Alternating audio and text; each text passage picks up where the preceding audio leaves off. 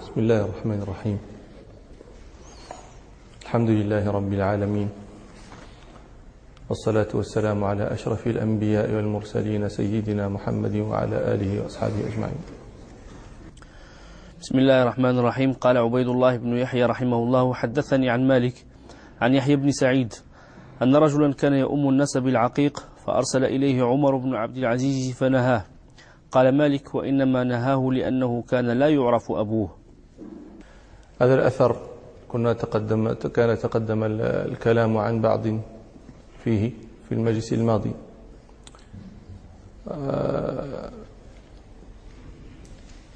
قلنا إن رجلا كان يؤم الناس بالعقيق فنهاه عمر بن عبد العزيز عن إمامة الناس فيه.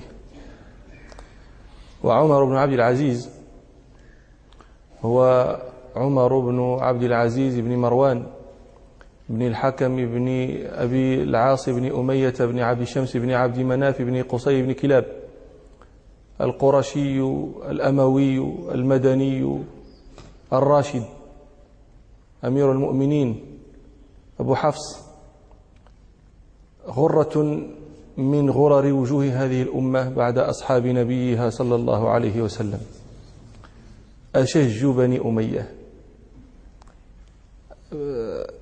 قالوا إنه كان طفلا صغيرا فدخل اسطبل أبيه فضربه فرس في الاسطبل فركله في وجهه فشجه،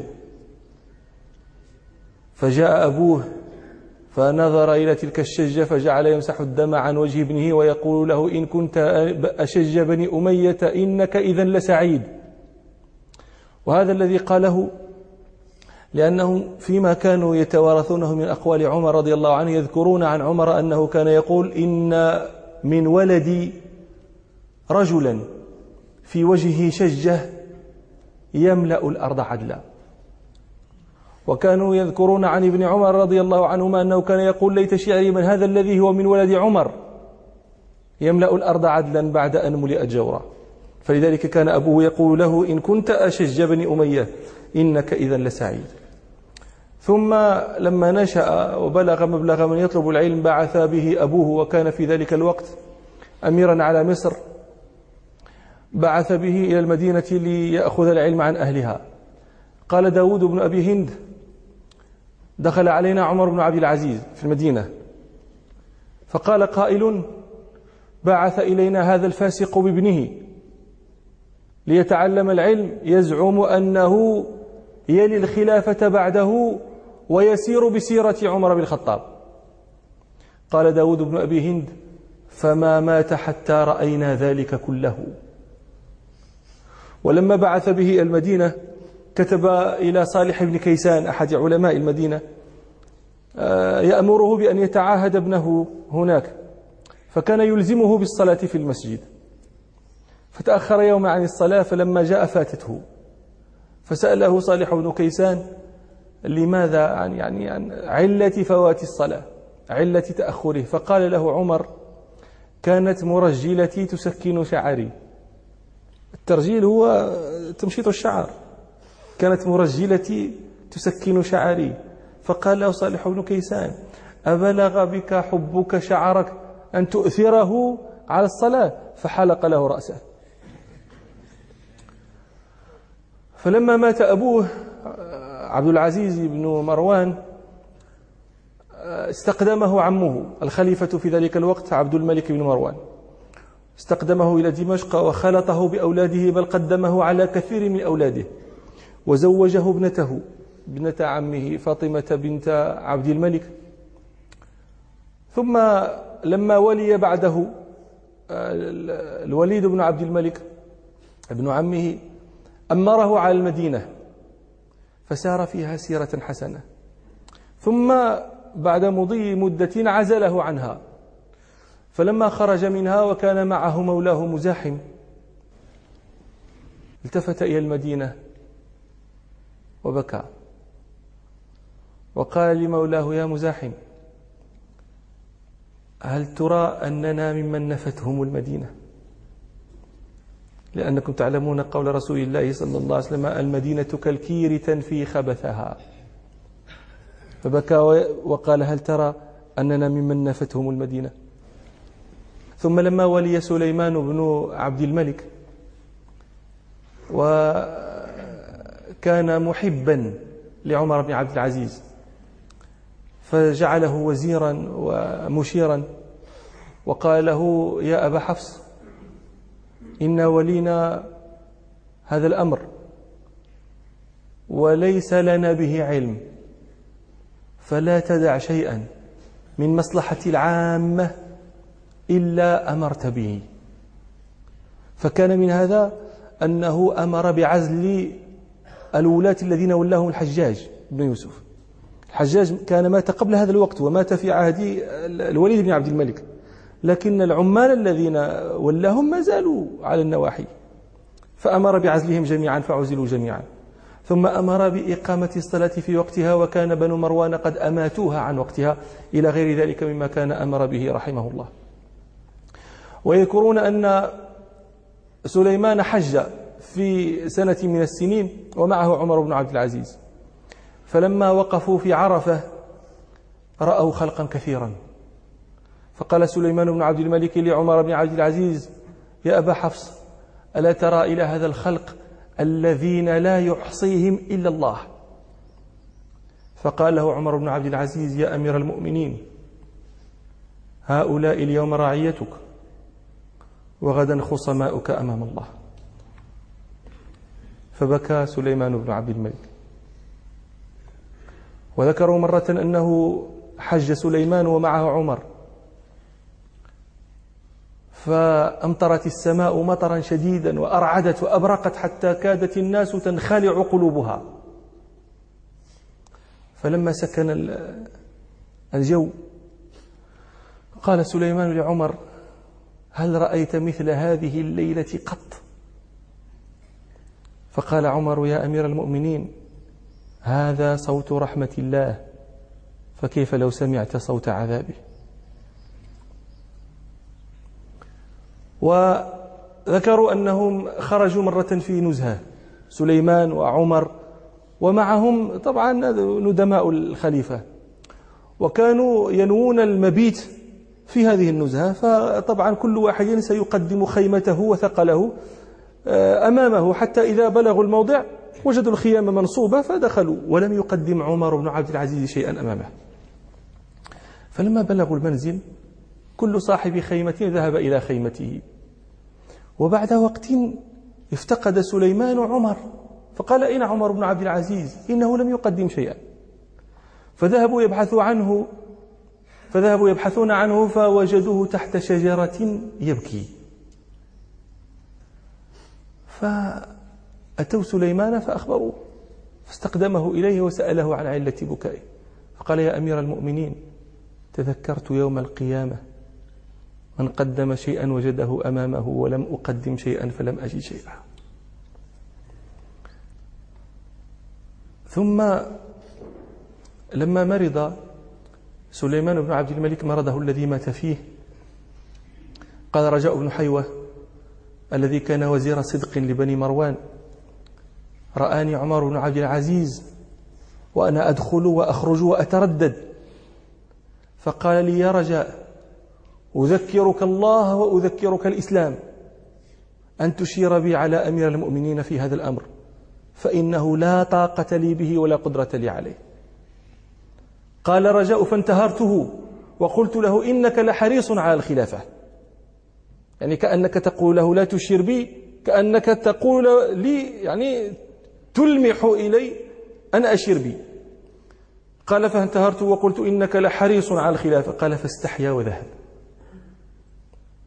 قال: فدخلت على سليمان بن عبد الملك فقال لي: من ترى لهذا الأمر؟ فقلت: يا أمير المؤمنين، اتق الله، فإنك قادم عليه، وسائلك عن هذا الأمر ماذا صنعت فيه؟ قال: فمن ترى؟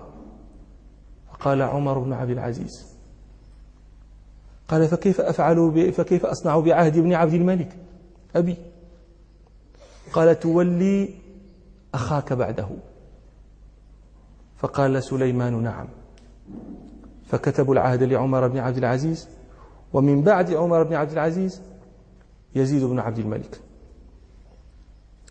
ثم دعا هذا رجاء رجالا فقال لهم سليمان بن عبد الملك اشهدوا على بيعتي هذه ثم اختموا الصحيفة. فختمت. قال رجاء فلم يلبث أن مات سليمان بن عبد الملك. فخرجت إلى الناس فقالوا كيف أصبح أمير المؤمنين؟ فقلت أصبح ساكنا. قال فدخلت عليه فهيأته وأجلسته وأسندته يوهم أنه ما زال حيا. قال ثم خرجت إلى القوم فقلت لهم يأمركم أمير المؤمنين أن تدخلوا فتبايعوا لمن كتب العهد له. قال فدخلوا فقال هو إنه يأمركم بالوقوف ويأمركم أن تبايعوا لمن في الصحيفة. قال فبايعوا جميعا. فقال بعد ذلك رجاء آجركم الله في أمير المؤمنين. فقالوا فمن؟ قال رجاء ففتحت الصحيفة فإذا عمر بن عبد العزيز. قال فتغيرت وجوههم. فلما قلت وبعده يزيد بن عبد الملك تراجعوا.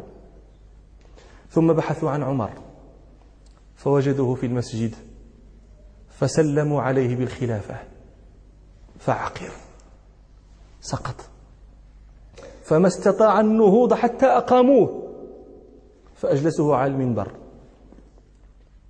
فسكت. فلما طال سكوته قام رجاء بن حيوة فقال ألا تبايعون لأمير المؤمنين؟ فقاموا يبايعون حتى إذا جاء هشام بن عبد الملك ومد يده للبيعة فمد يده عمر يبايعه. قال هشام إنا لله وإنا إليه راجعون. فقال عمر نعم إن لله لما صار يلي هذه الأمة أنا وأنت. ثم قام في الناس خطيبا فحمد الله وأثنى عليه وقال أيها الناس إني قاسم ولست بفارض، وإني متبع ولست بمبتدع، وإني لست بخيركم ولكني أثقلكم حملا، وإن من حولكم من أهل الأمصار إن أطاعوا كما أطعتم فأنا واليكم، وإن لم يطيعوا فلست لكم بوال. فقربوا له مراكب الخلافة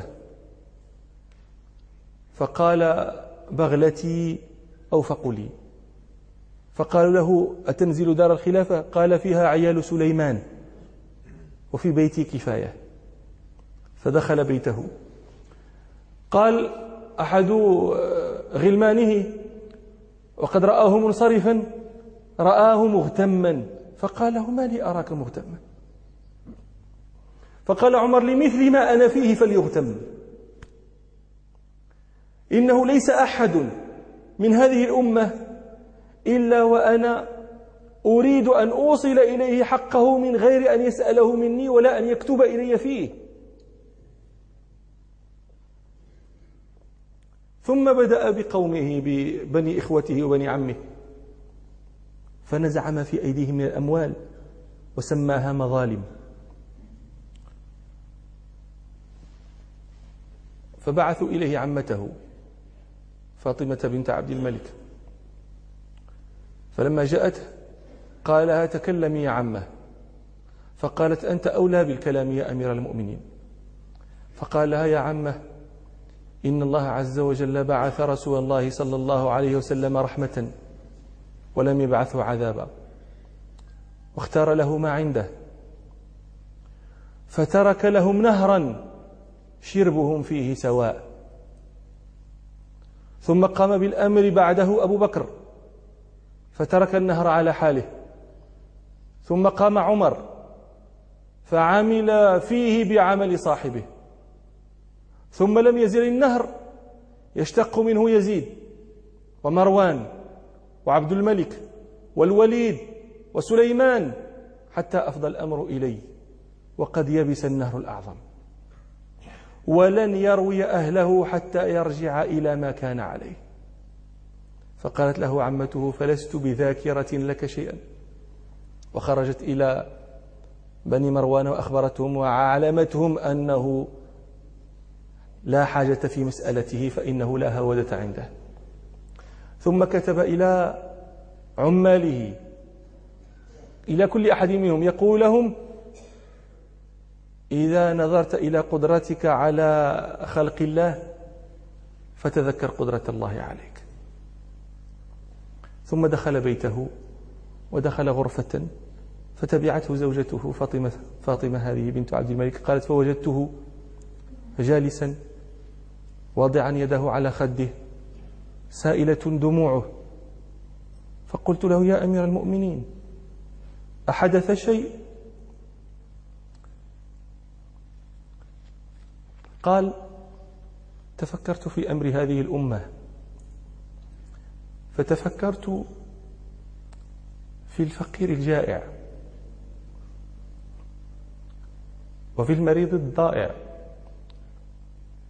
وفي العاري المجهود، وفي المظلوم المقهور، وفي الغريب المأسور، وفي الكبير ذي العيال. فعلمت أن الله سائلني عنهم،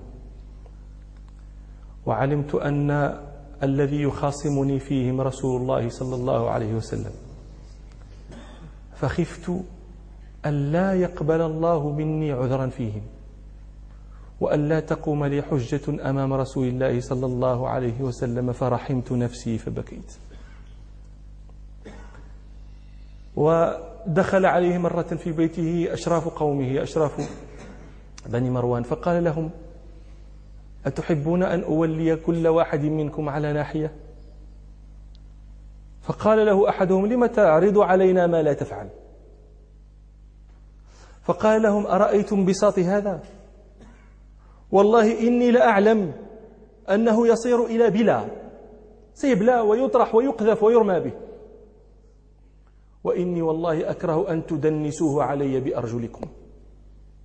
أفأوليكم ديني؟ أفأوليكم أعراض المسلمين وأبشارهم تحكمون فيهم؟ فقالوا له: أما لنا حق؟ أما لنا قرابة؟ فقال لهم: ما أنتم وأقصى رجل في الأرض عندي في هذا الأمر إلا سواء. اشتهى مرة عنبا، فقال لفاطمة: أعندك درهم أشتري به عنبا؟ فقالت: لا. ثم قالت له: أنت أمير المؤمنين ولا تقدر على درهم؟ فقال لها: يا فاطمة، ذلك أهوان من معالجة الأغلال في جهنم. ومرة دخل على فاطمة فضرب على كتفها وقد رأى ضيق عيشها، فقال لها: لنحن ليالي دابق أنعم منا اليوم. فقالت له: ما كنت أقدار على ذلك منك اليوم، أنت ليالي دابق كنت أميرا من الأمراء، أما أنت اليوم خليفة، فعلى التنعم أنت اليوم أقدر منك أمس. قالت فاطمة: فتولى وله أنين وهو يقول: يا فاطمة إني أخاف النار، يا فاطمة إني أخاف إن عصيت ربي عذاب يوم عظيم.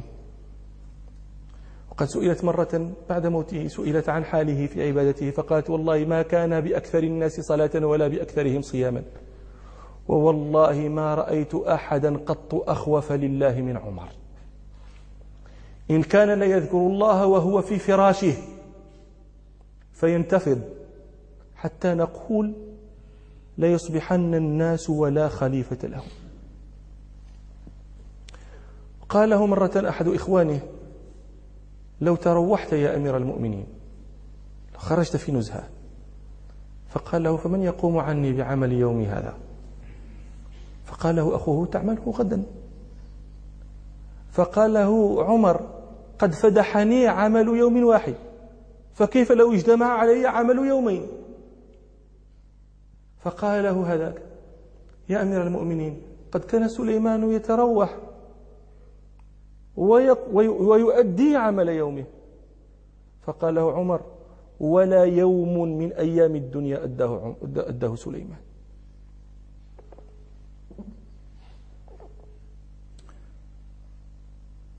ثم مرض عمر بن عبد العزيز مرضه الذي مات فيه، وكان قبله مات أخوه سهل، ومات ابنه عبد الملك، ومات مولاه مزاحم، وهؤلاء الثلاثة كانوا أعوانا له على الحق. فلما مرض مرضه ذاك وثقل عن المشي زحف على ركبته إلى شن معلقة فقام إليها فتوضأ ثم صلى ركعتين ثم قال: اللهم إنك قبضت سهلا وعبد الملك ومزاحما وكانوا أعوانا لي على ما قد علمت، فما ازددت لك إلا حبا ولا فيما عندك إلا رغبة، اللهم فاقبضني إليك غير مضيع ولا مفرط. قالوا: فما قام من مرضه ذاك حتى قبضه الله عز وجل. في مرضه هذاك دخل عليه ابن عمه مسلمة بن عبد الملك فقال له: يا أمير المؤمنين تركت عيالك ولا شيء لهم فأوصي. فقال له عمر: ليس لي مال حتى أوصي. فقال له مسلمة: يا أمير المؤمنين هذه 100,000 دينار من مالي فأوصي فيها بما شئت. فقال عمر: يا سليمان أو خير من هذا؟ تردها من حيث أخذتها. فقال سليمان: جزاك الله خيرا يا أمير المؤمنين، لقد ألنت لنا قلوبا قاسية وتركت لنا في الصالحين ذكرى. سبب مرضه أن بني أمية سقوه السم، لأنه يعني ما استطاعوا على تلك الشدة التي كان يعاملهم بها، فسقوه السم. أمروا غلاما له ليسقيه السم فسقاه. لذلك هو سأل مجاهدا فقال له: ماذا يقول الناس عن مرضي هذا؟ قال: يقولون مسحور. قال: لست بمسحور. ثم دعا غلامه فقال: ويحك، ما حملك على أن سقيتني السم؟ فقال له الغلام: 1000 دينار أعطيتها وأن أعتق. فقال له عمر: هاتها. فأتى بها فألقاها في بيت المال، ثم قال له: اذهب حيث لا يراك أحد. دخل عليه وهو في مرضه ذاك، دخل عليه مسلمة وفاطمة فقالوا: يا أمير المؤمنين تركت أبنائك ولا شيء لهم، فلو وصيت بهم إلى أحد أخوالهم أو أعمامهم. فقال لهم: إن بني أحد رجلين، رجل صالح فالله يتولى الصالحين، وغير ذلك فلن أكون أول من أعانه على معصية الله. ثم قال: ادعوا لي بني. فدخلوا عليه وهم غلمان صغار، فلما نظر إليهم ترقرقت عيناه وقال: بنفسي أفدي بنفسي فتية تركتهم ولا شيء لهم. ثم قال: بلى، قد تركت لهم خيرا كثيرا. يا بني إنكم لن تمروا بأحد من العرب أو من أهل ذمتهم إلا رأوا لكم عليهم حقا. يا بني إني تمثلت بين أمرين، إما أن تستغنوا ويدخل أبوكم النار، أو تفتقروا ويدخل أبوكم الجنة، وكان أن تفتقروا ويدخل أبوكم الجنة أحب إلي. انصرفوا عصمكم الله. ثم قال لابن عمه مسلمة ولزوجته: اخرجوا عني. فلما خرجوا وقفوا بالباب يتسمعون، فسمعوه يقول: مرحبا بهذه الوجوه التي ليست بوجوه إنس ولا بوجوه جن. ثم قرأ قول الله تعالى: تلك الدار الآخرة نجعلها للذين لا يريدون علوا في الأرض ولا فسادا والعاقبة للمتقين. ثم هدأ الصوت فقال مسلمة لأخته إن صاحبك قد قبض. فدخلوا فوجدوه قد قبضه الله إليه سنة 100 عن 39 عاما ونصف. ما كمل العقد الرابع وقلب الدنيا. أتدرون كيف قلبها؟ أفنى فيها الفقر، أزال الفقر، أزال الحاجة، حتى قال القائل كان الرجل يأتي بالمال الذي له بال فيقول اجعلوا هذا في مصالح المسلمين، فما يبرح حتى يرجع بماله كله. قالوا قد أغنى عمر الناس. والحاصل أن هذا الرجل حجة أقامها الله على كل من يلي أمر المسلمين حتى تقوم الساعة. كل من يلي أمر المسلمين فيتحجج بأنه لا يستطيع وأنه لا يقدر وأن الزمن وأن الوقت وأن المعين وأن الناصر وأن يحتج عليه بعمر بن عبد العزيز. من شعره رحمه الله كان من كلامه كان يقول إن استطعت فكن عالما، فإن لم تستطع فكن متعلما، فإن لم تستطع فأحبهم، فإن لم تستطع فلا تبغضهم. وكان من شعره الذي يكثر أن يقوله من كان حين تصيب الشمس جبهته أو الغبار يخاف الشين والشعث ويألف الظل كي تبقى بشاشته فسوف يسكن يوما راغما جدثا في قعر مظلمة غبراء موحشة يطيل في قعرها تحت الثرى اللبثا تجهزي بجهاز تبلغين به يا نفس قبل الردى لم تخلقي عبثا. كان رحمه الله أيضا يقول ولا خير في عيش امرئ لم يكن له من الله في دار القرار نصيب فإن تعجب الدنيا أناسا فإنها متاع قليل والزوال قريب. ومن شعره أيضا الذي كان يقول أيقظان أنت اليوم أم أنت نائم وكيف يطيق النوم حيران هائم فلو كنت يقظان الغداة لخرقت مدامع عينيك الدموع السواجم تسر بما يبلى وتفرح بالمنى كما اغتر باللذات في النوم حالم نهارك يا مغرور سهون غفلة وليلك نوم والردى لك لازم وسعيك فيما سوف تكره غبه كذلك في الدنيا تعيش البهائم. رحمه الله ورضي عنه ونفعه بما عمل وقبل منه، آمين. أن رجلا كان يؤم الناس بالعقيق فأرسل إليه عمر بن عبد العزيز فنهاه. قال مالك وإنما نهاه لأنه كان لا يعرف أبوه. نهاه عمر بن عبد العزيز عن إمامة الناس. مالك رحمه الله يفسر علة النهي، لماذا نهاه؟ قال لأنه كان لا يعرف أبوه. ما معنى كان لا يعرف أبوه؟ كان ابن زنا. وهذه مسألة اختلف فيها الفقهاء، اختلفوا في إمامة ولد الزنا. الجمهور على أن إمامته مكروهة.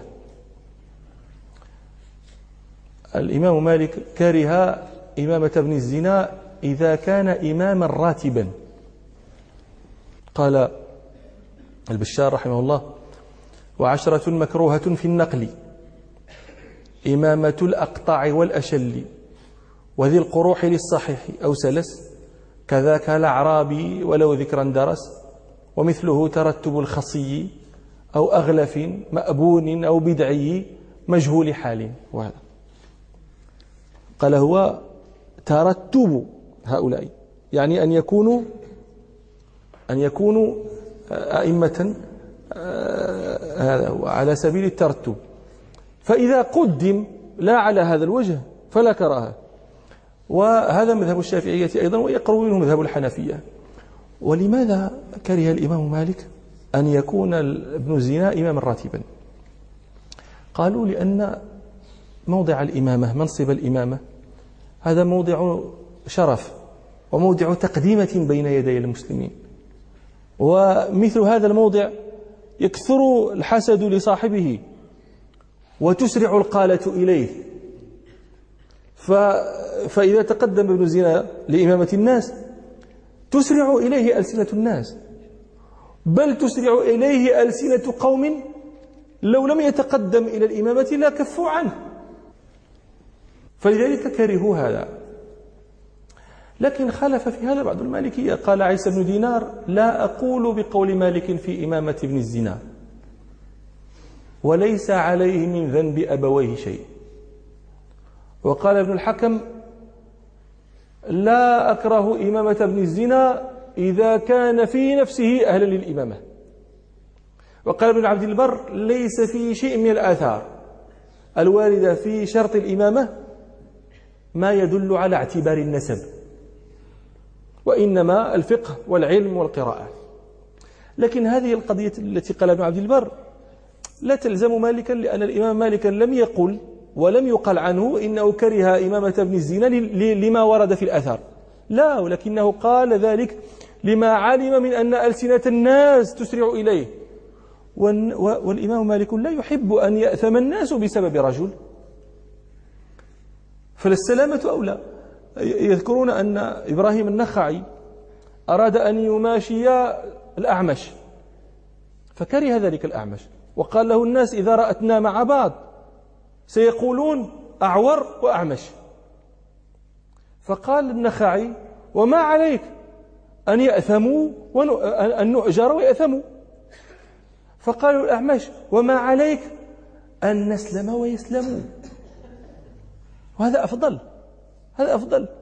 يعني إذا علمت أن الناس ستبوء بالآثام بسببك وكنت مستطيعا أن يسلموا من تلك الآثام فالسلامة أولى.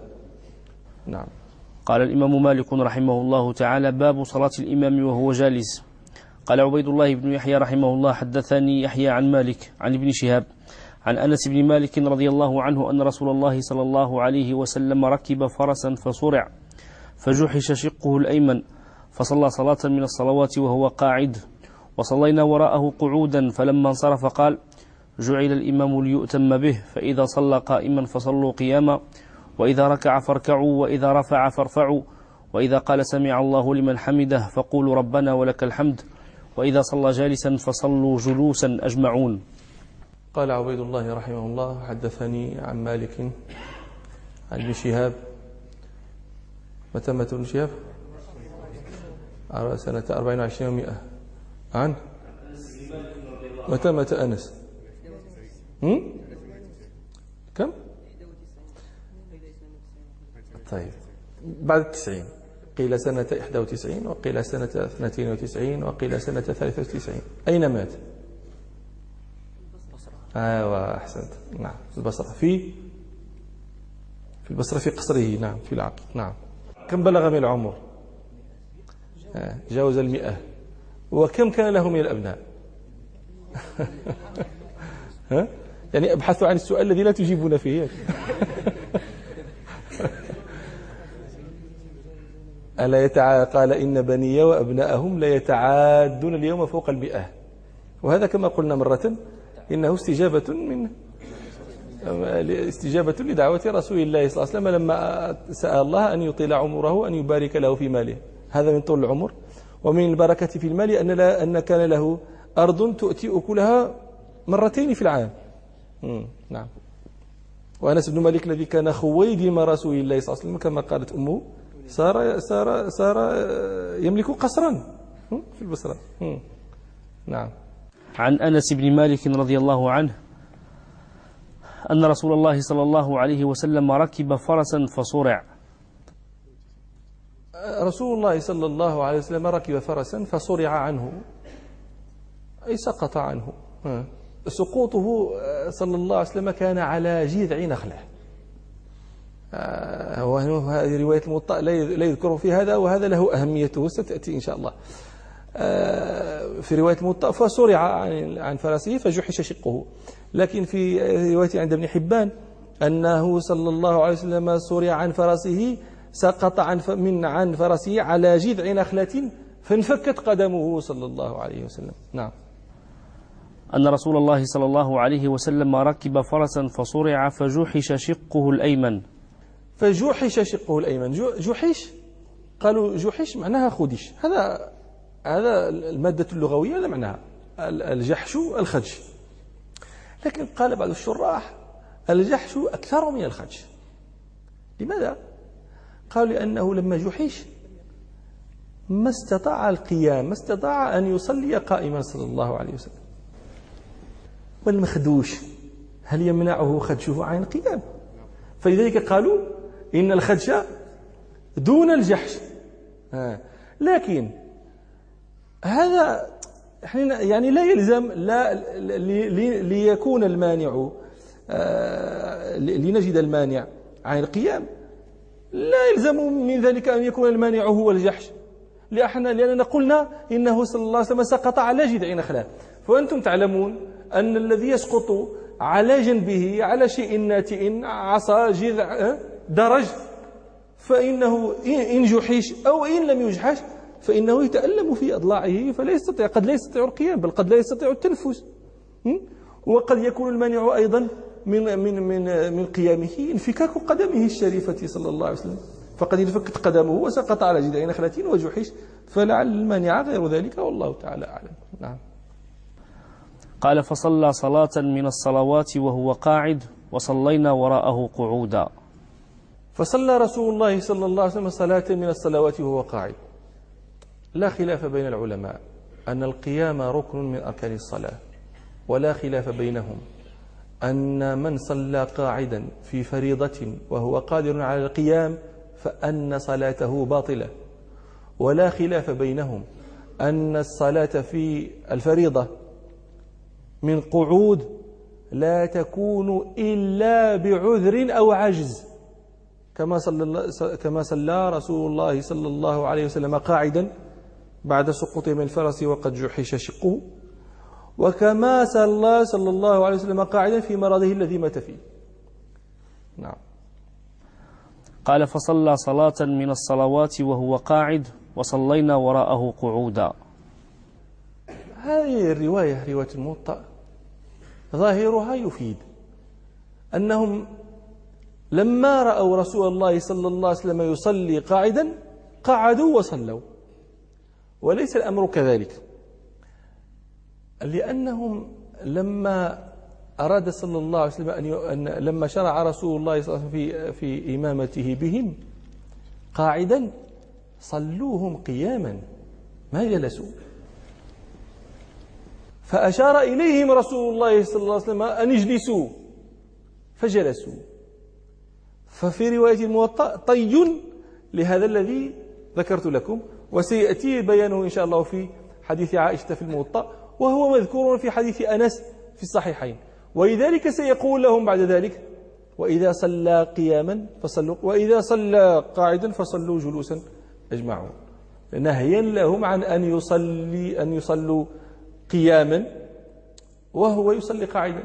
وهذه المسألة فيها كلام في الفقه طويل إن شاء الله، لعله لم يبقى من الوقت ما يكفي لها، ولذلك نتركها إن شاء الله إلى مجلس قادم. سبحانك اللهم وبحمدك، أشهد أن لا إله إلا أنت، أستغفرك وأتوب إليك، والحمد لله رب العالمين.